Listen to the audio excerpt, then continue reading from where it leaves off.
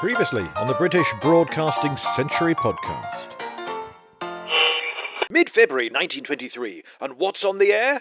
Well, the trouble is, few know. There's a listings ban, you see. The press aren't happy with the 3-month-old BBC stealing their readers. But while Selfridges come to the rescue and let Auntie Beeb use their ads, the broadcasters continue, and continue with landmark firsts, some of which go to plan, some of which less so. Including this time, the first political debate on the BBC, and the only one for years, as far as I can see. Yes, it looks like those early radio pioneers had not quite foreseen the controversy, the complexity, the importance of balance and all that jazz. Oh, we haven't even got as far as jazz yet. Reeth hated that. More on the first political debate this episode, plus a special guest who is no stranger to a little bit of politics and other news over the past few decades at the BBC. We're delighted to have Reeta Chakrabarti. We did for weeks on end co-present from either Kiev or Lviv. And I think for the audience, there was a certain amount of, oh gosh, it's that presenter who usually sits in a nice little studio in Broadcasting House in central London, suddenly standing on a rooftop in Kiev or Lviv. And I think it brought it home to people. I got quite a lot of audience feedback on social media, which was a sort of, oh my goodness, Reeta, you're there. Just brought it home, what a dangerous situation it was. And we, of course, are lucky. We can fly in and then we can fly out again. Unlike the people who are having to endure it. Yes, Reeta Chakrabarti in the present day, and the first political debate in February 1923, at either end of this British broadcasting century. Hello, this is Paul Carenza calling. This is London Calling. Hello. Paul Carenza with you for Season 5, Episode 2, or Episode 62, depending on how you count. I'm aware that some podcasting devices may convince you that Season 5 has already had 62 episodes. It has not. This is the British Broadcasting Century, not made by, with, for, or here and under the present-day BBC. Just like to tell you that. No, we're just talking about ye olde days of broadcasting, landmark moment by landmark moment. Now, where possible, our aim this year of 2023 is to match what went on a century ago right now. We'll see how long we last, but this episode lands on February the 22nd. And so, on February the 22nd, 1923, that meant a certain notorious outside broadcast. You see, since the first outside broadcast in early January of 23 at the Opera House, the early Beeb was going OB crazy. Variety shows, pantos, Burns night suppers, yes, via cables and telephone lines, they would wire up venues and immerse the listener in certain locations. As well as that first broadcast political debate, we have a fabulous guest this episode, continuing to bring politics and other news to us to this day, Reeta Chakrabarti. Now, I got in touch with her after hearing her on the BBC 100 prom last year. See, there was a specially commissioned orchestral hybrid spoken word piece, all very Radio 3. It was marvellous. It was by the band Public Service Broadcasting. Yes, that's their name. Who else, of course, should do it? And this piece included the words and audio of various broadcasting pioneers. So first Chief Engineer Peter Eckersley was on there, mixed into the music. John Reeth's words boomed through the Royal Albert Hall, and voicing the words of the first director of talks, Hilda Matheson, was Reeta Chakrabarti. See, I don't think there's any audio anywhere of Hilda Matheson in the archive or anywhere else. I would love to be corrected on that. I would love to hear Hilda Matheson's voice. I'm writing a novel about her, pretty much. So any Beebsters with access, do dig around, by all means, for some of Hilda Matheson's voice. But I've looked, I've found nothing. Most of her contributions were off air, but she was on the air very briefly. She read poems in December of 1926 when she'd just joined. She loved poetry, and often she loved poets. But I think that's her only broadcast, and it was pre-Blatnophone, that recording device that hadn't quite been invented yet, alas. So Hilda Matheson's poetry recital event went out unrecorded. Her voice remains lost to us, and she died quite young as well, so she predated the exit interviews that old-aged pioneers did after World War II. But Hilda Matheson did pretty much invent modern speech radio. She encouraged political and cultural debate in defiance of John Reeth, and indeed, after allegations from the right that she was a little bit too far to the left, it was a controversial debate on modernist literature, in fact. That would be Matheson's downfall and lead to her departure from the BBC in the early 1930s. So Hilda Matheson is just our way into this episode then, but we're here to talk about politics, news and discussion. Before we meet those who did it first, at the first broadcast political debate long before Matheson joined, let's meet somebody who's bringing us politics and news right now.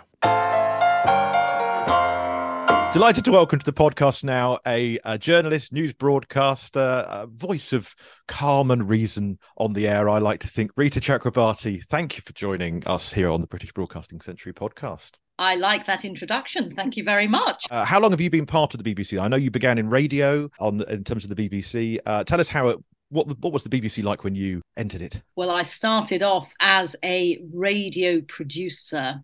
This was in the early 90s, so I've worked for the BBC for about 30 years for my sins. And in the early 90s, we still recorded on old Ewers, if you went out and did interviews, and everything was on tape, on quarter-inch tape, and we used to edit the tape with little bits of chalk, and you would listen for the sort of sweet spot as to quite where to edit. So editing audio is always an art, but it was a really physical art in those days. And I used to love editing quarter-inch tape because you're just very much in your own world. Anyway, I started off on a BBC training scheme, which was a wonderful scheme. You were taught law for journalists, you were taught how to write, you were taught how to speak. And then I was let loose on the programmes. I did 5 different attachments of 3 months each, and I must say I was terrified because everybody seemed so accomplished, so clever.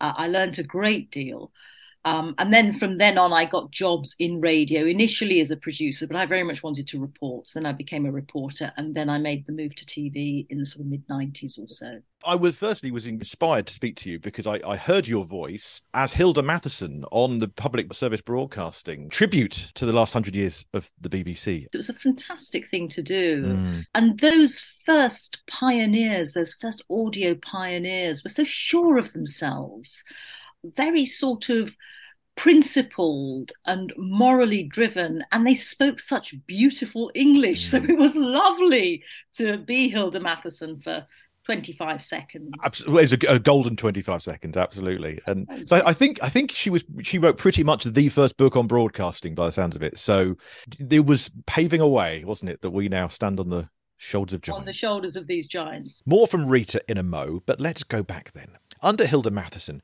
as 1926's British Broadcasting Company became 1927's corporation, news coverage, so-called controversial matter, in other words, political opinion and cultural debates with opposing voices, all of these started to develop just as Matheson and the corporation days began. This was a huge shift for the BBC.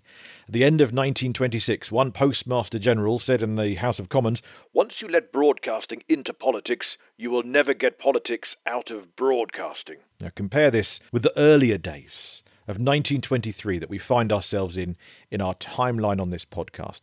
Talks back then meant you were lectured to. News was not gathered, it was read, it was leased from Reuters.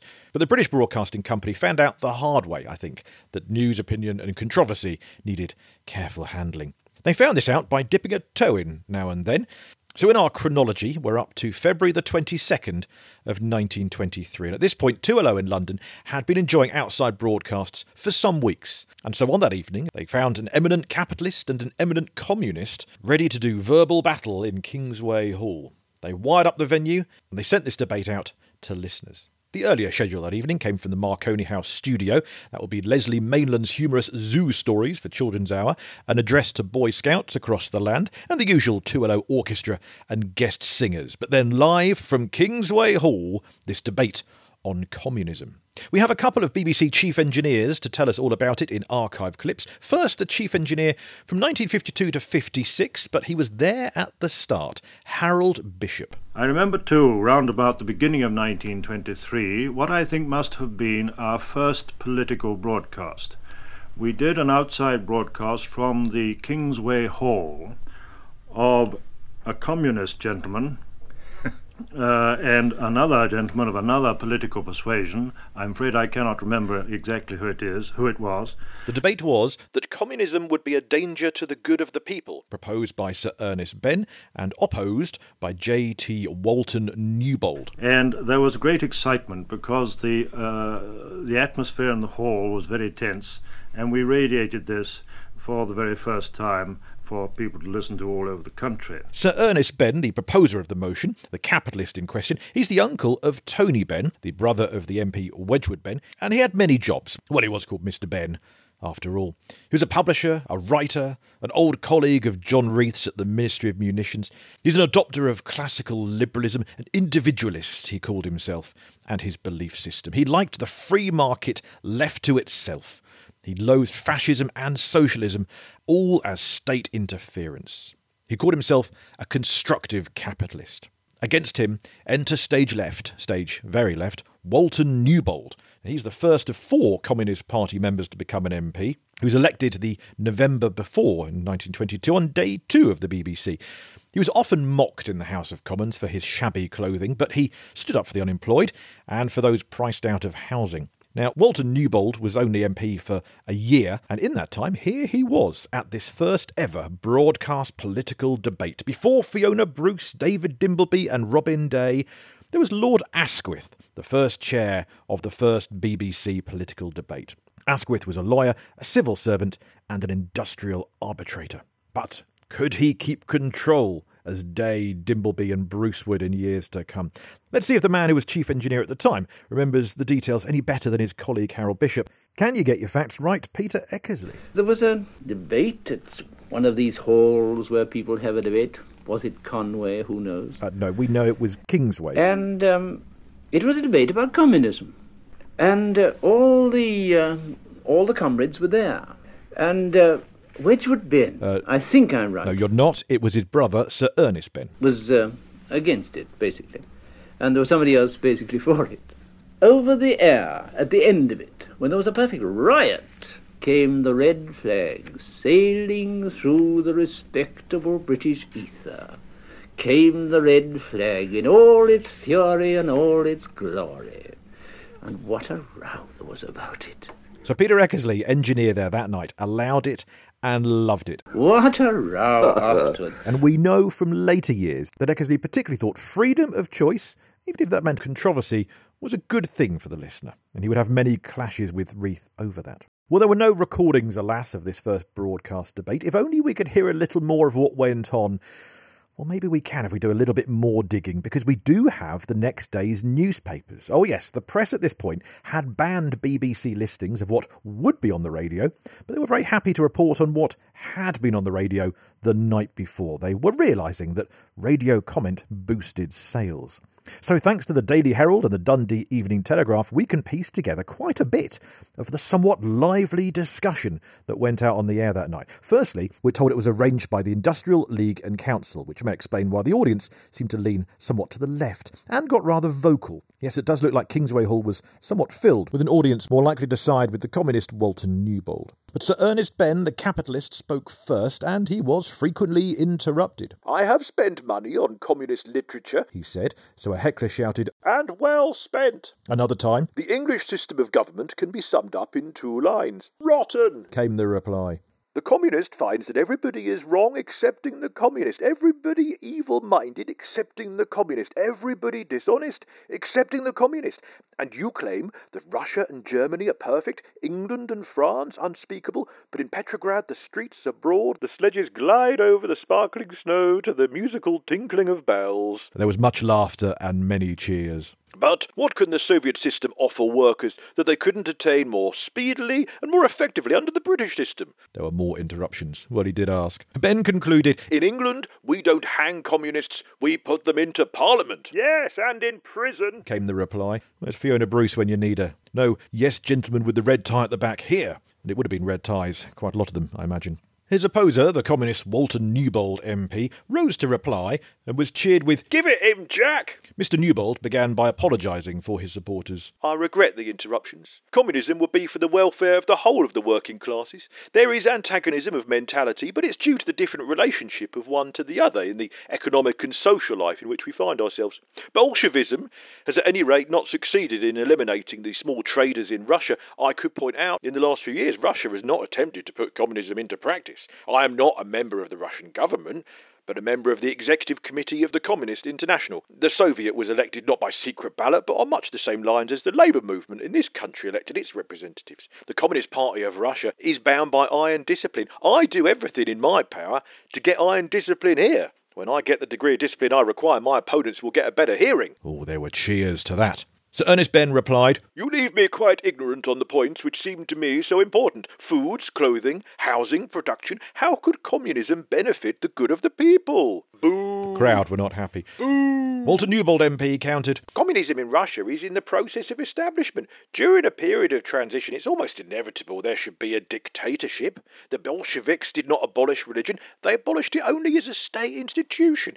As to the productivity of Russia, consider the destruction at the pitheads during the war. You don't blame Mr. Poincare for the non-productivity of the French coal mines, do you? Then why do you blame Lenin and Trotsky? Boisterous cheers erupted and cries of, Ha ha!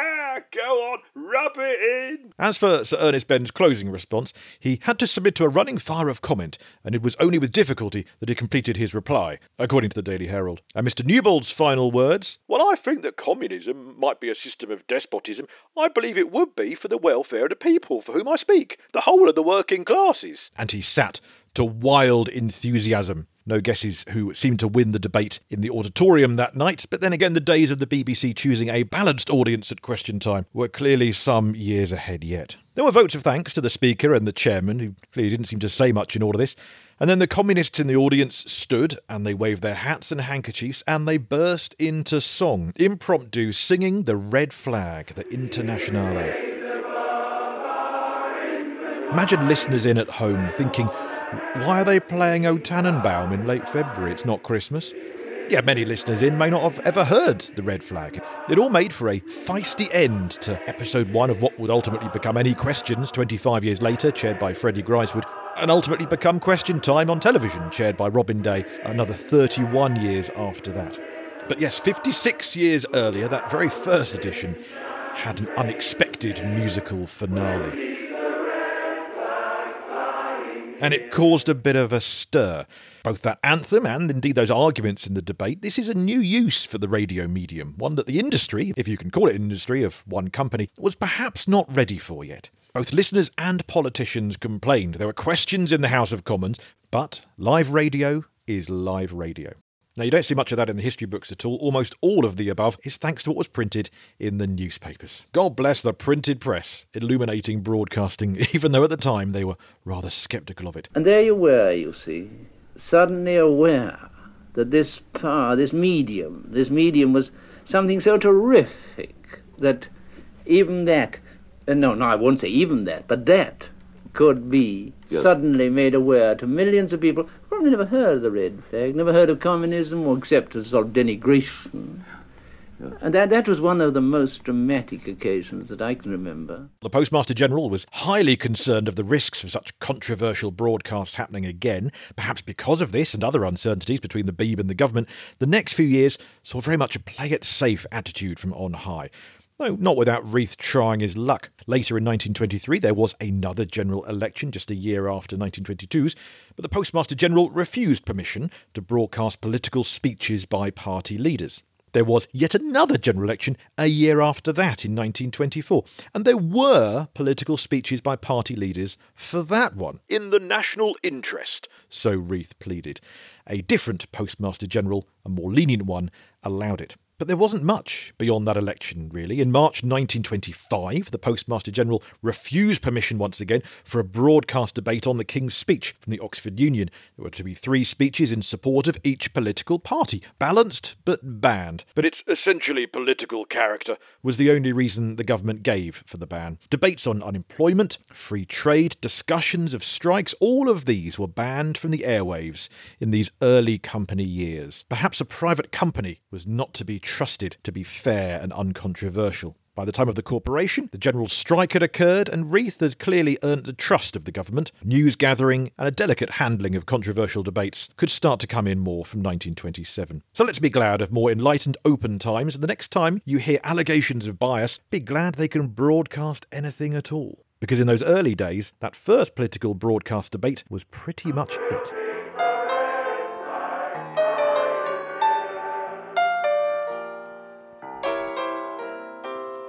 Even early on, you could see the first time the BBC got in trouble in early 1923.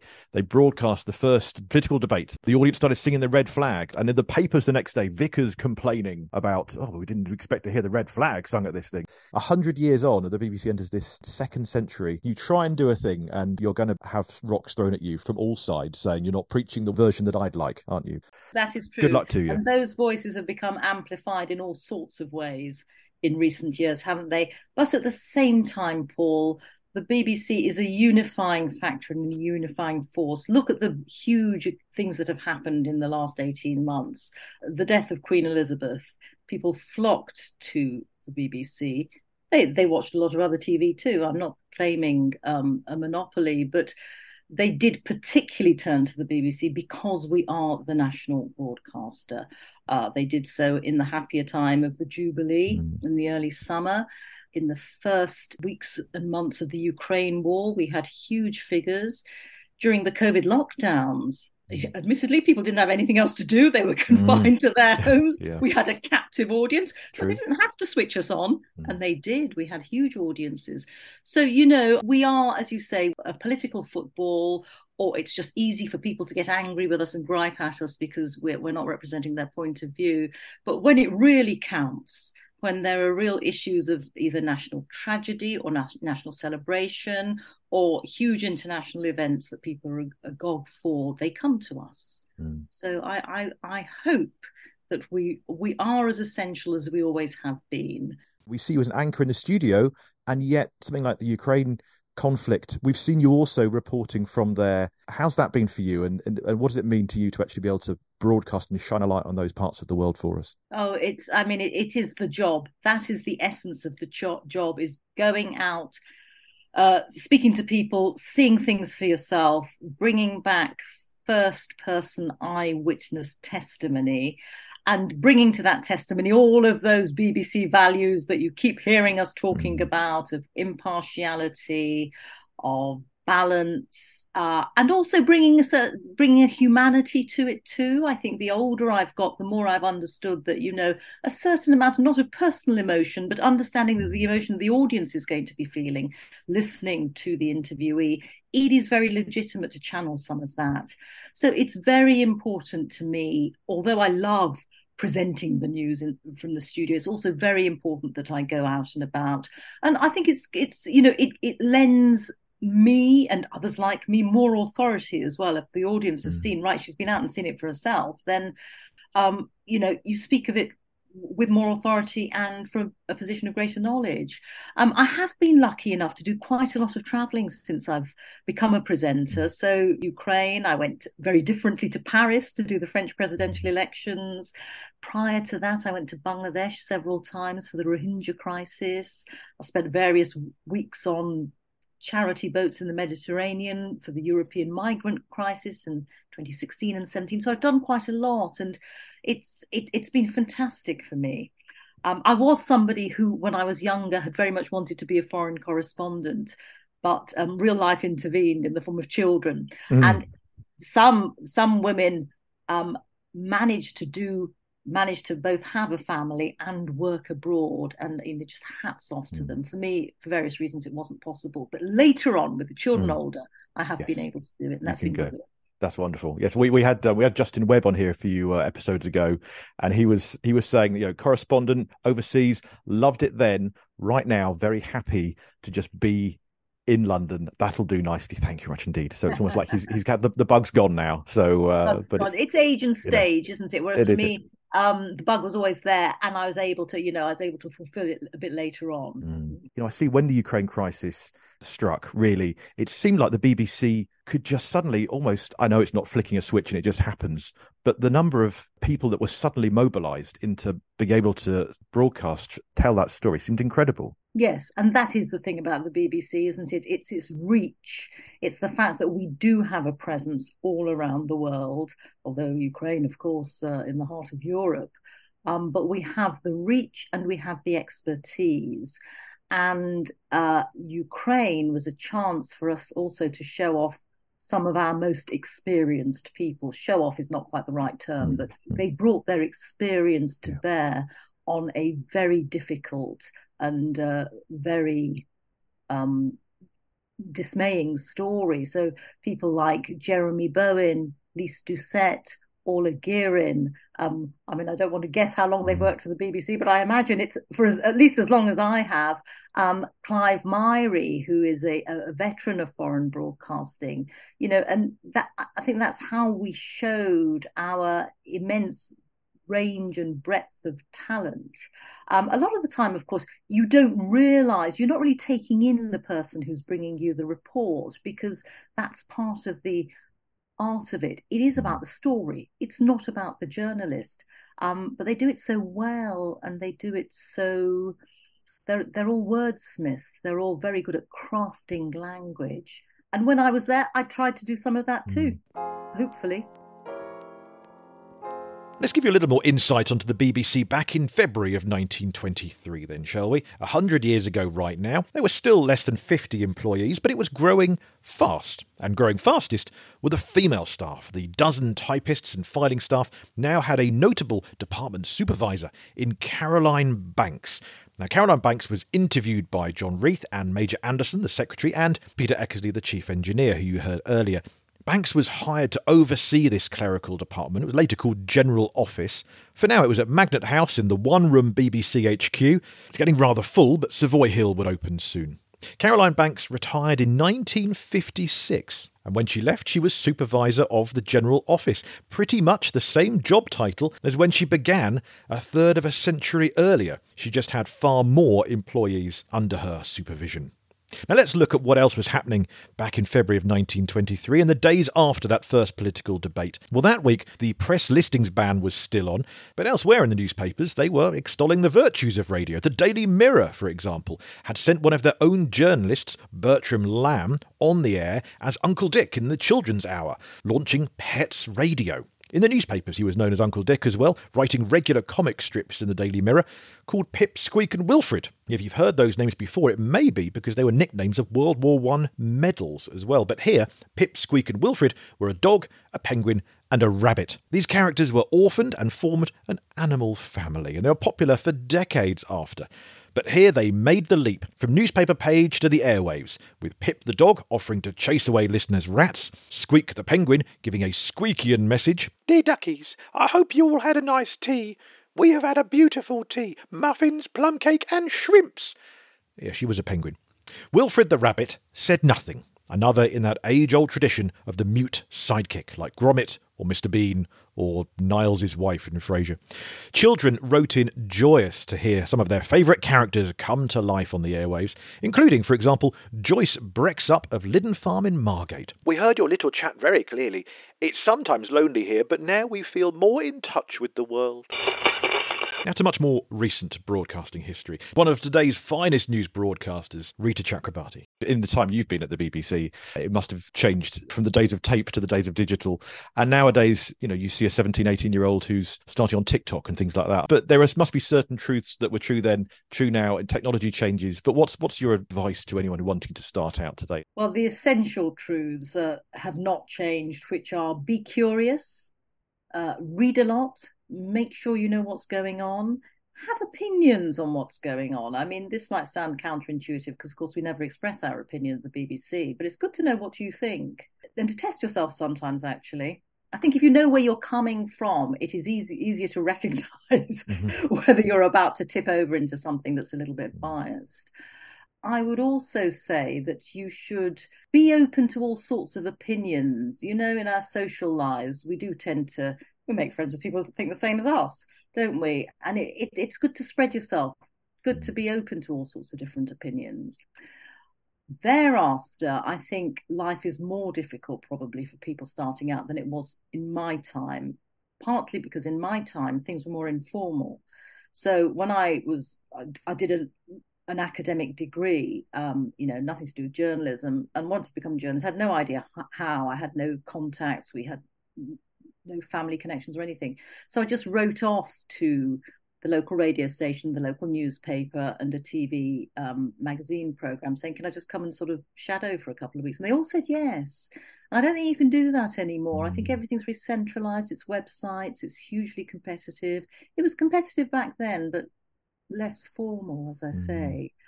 At the same time, given that, our information communications have mushroomed in that time, there are all these other things that you can do, like you say, being on TikTok, having a blog, having your own podcast, being present on social media. And I think all of these things show that you're putting yourself about and will help when you're applying for jobs.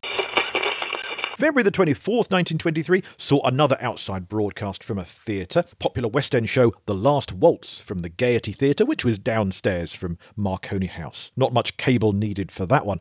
It was also the start of the weekly musical, dramatic, literary and film talks. Those are 4 different talks. First of a series of dramatic criticism. I'm going to give you his usual literary criticism. Very popular in the early days of the BBC. February the 26th at 9 p.m, there's a short address from Dr. R.S. Littleford on Shakespeare and broadcasting. And more on early Shakespeare at the BBC on forthcoming episodes from Dr. Andrea Smith and Professor Tim Crook. The next day, February the 27th, apparently has the first dance music concert with Marius B. Winter's dance band. But I think February the 6th, actually in Manchester, beat them to it. Into March then, March the 1st saw the first broadcast in Welsh on the Welsh station Cardiff 5WA for St David's Day. Reverend Gwilym Davies of the Welsh League of Nations Union. Just before 4 o'clock, there was a telephone call from Mr. Rex Palmer, the announcer with the golden voice. It was still pretty hectic in those early days. You see, said Mr. Palmer, I'm in a fix.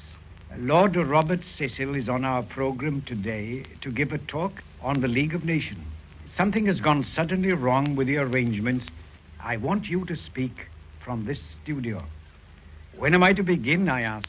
At once, he replied. Where am I to stand? On that box, he answered, speak into the centre telephone mouthpiece. The microphone has not yet arrived from London.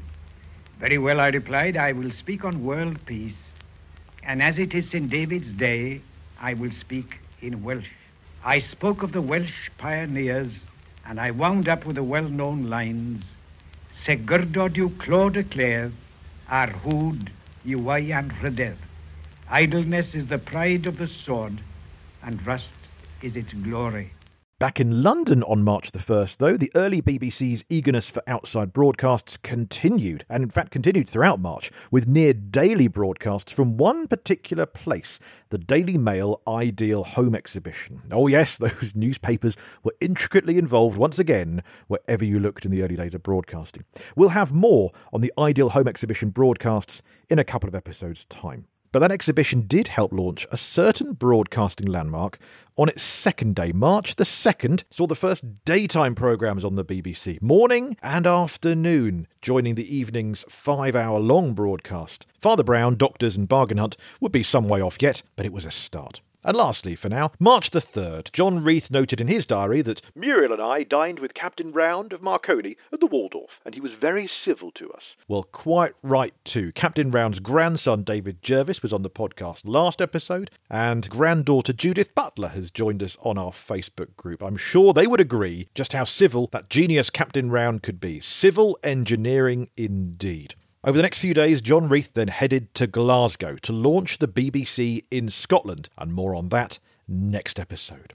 A final word then from Reeta Chakrabarti. Final question then, career highlight. There have just been too many things. Yeah. I mean, my first very big story was the Stephen Lawrence inquiry and the subsequent stories that came out of that will forever be for me a story very close to my heart.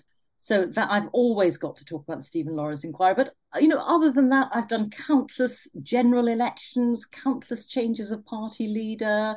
I've travelled to all these places that I told you about at the beginning. I wonderfully did the 70th anniversary of Indian and Pakistani independence, which meant a lot to me. And I'd never been to Pakistan before. I come from an Indian family, so that was fascinating. I went to Auschwitz for its 75th anniversary, and that was every bit as unsettling and creepy as you can imagine. It's such a huge privilege to be able to go to these places, to do these stories, and to report back to people, to tell people what is going on. It's just an enormous, enormous thrill. Well, long may you continue to do just that. Thank you for joining us, Reeta Chakrabarti. Much appreciated. Thank you very much, Paul. My thanks to Reeta, a marvellous guest, and plenty more marvellous ones to come. Soon on this podcast, Johnny Beerling, the ex-Radio 1 boss, plenty of tales from him. We've got a great look at children's programmes with Dr. Amy Holdsworth, author of the fabulous book On Living with Television. And I'm so sorry, Amy, that I've clung on to the interview for so long. We recorded it well over a year ago. I can only apologise. So many guests, so little time, so few episodes. And that also applies to engineer Norman Green, a former news producer Maurice Blisson. We've got a musical tale from Alec Reed, archives with Simon Rooks, the ex-BBC archivist, a look back at comedy with Geoffrey Holland and James Carey. Oh man, we've got guests galore, many of them recorded far too long ago. But we have to do everything in order, so next time it's time for a sixth station. After London, Manchester, Birmingham, Newcastle and Cardiff, Glasgow awaits. We know plenty about it, and Tony Curry will be our guide, and we'll give you all the little insights and juicy details. If you like the podcast, don't forget we're on patreon.com/Paul Carenza, where extra videos and writings await you, yours for a few pounds a month to keep this afloat. Or the free way to support this is, of course, to tell people. Share it online, email a pal, phone up an old radio-loving or historically fascinated chum, and help this one-man project find at least one new pair of ears. It's all very much appreciated because the British Broadcasting Century is presented and produced solely by me, Paul Carenza. Original music is by Will Farmer, because I couldn't compose music to save my life. Archive material is so old it's generally public domain, but BBC content is used with kind permission. BBC copyright content reproduced courtesy of the British Broadcasting Corporation. All rights reserved and preserved for future generations. All right, not half. Stay informed, educated and entertained, and join us next time for the launch of the BBC in Scotland, Glasgow 5SC, 100 years ago on this British Broadcasting Century.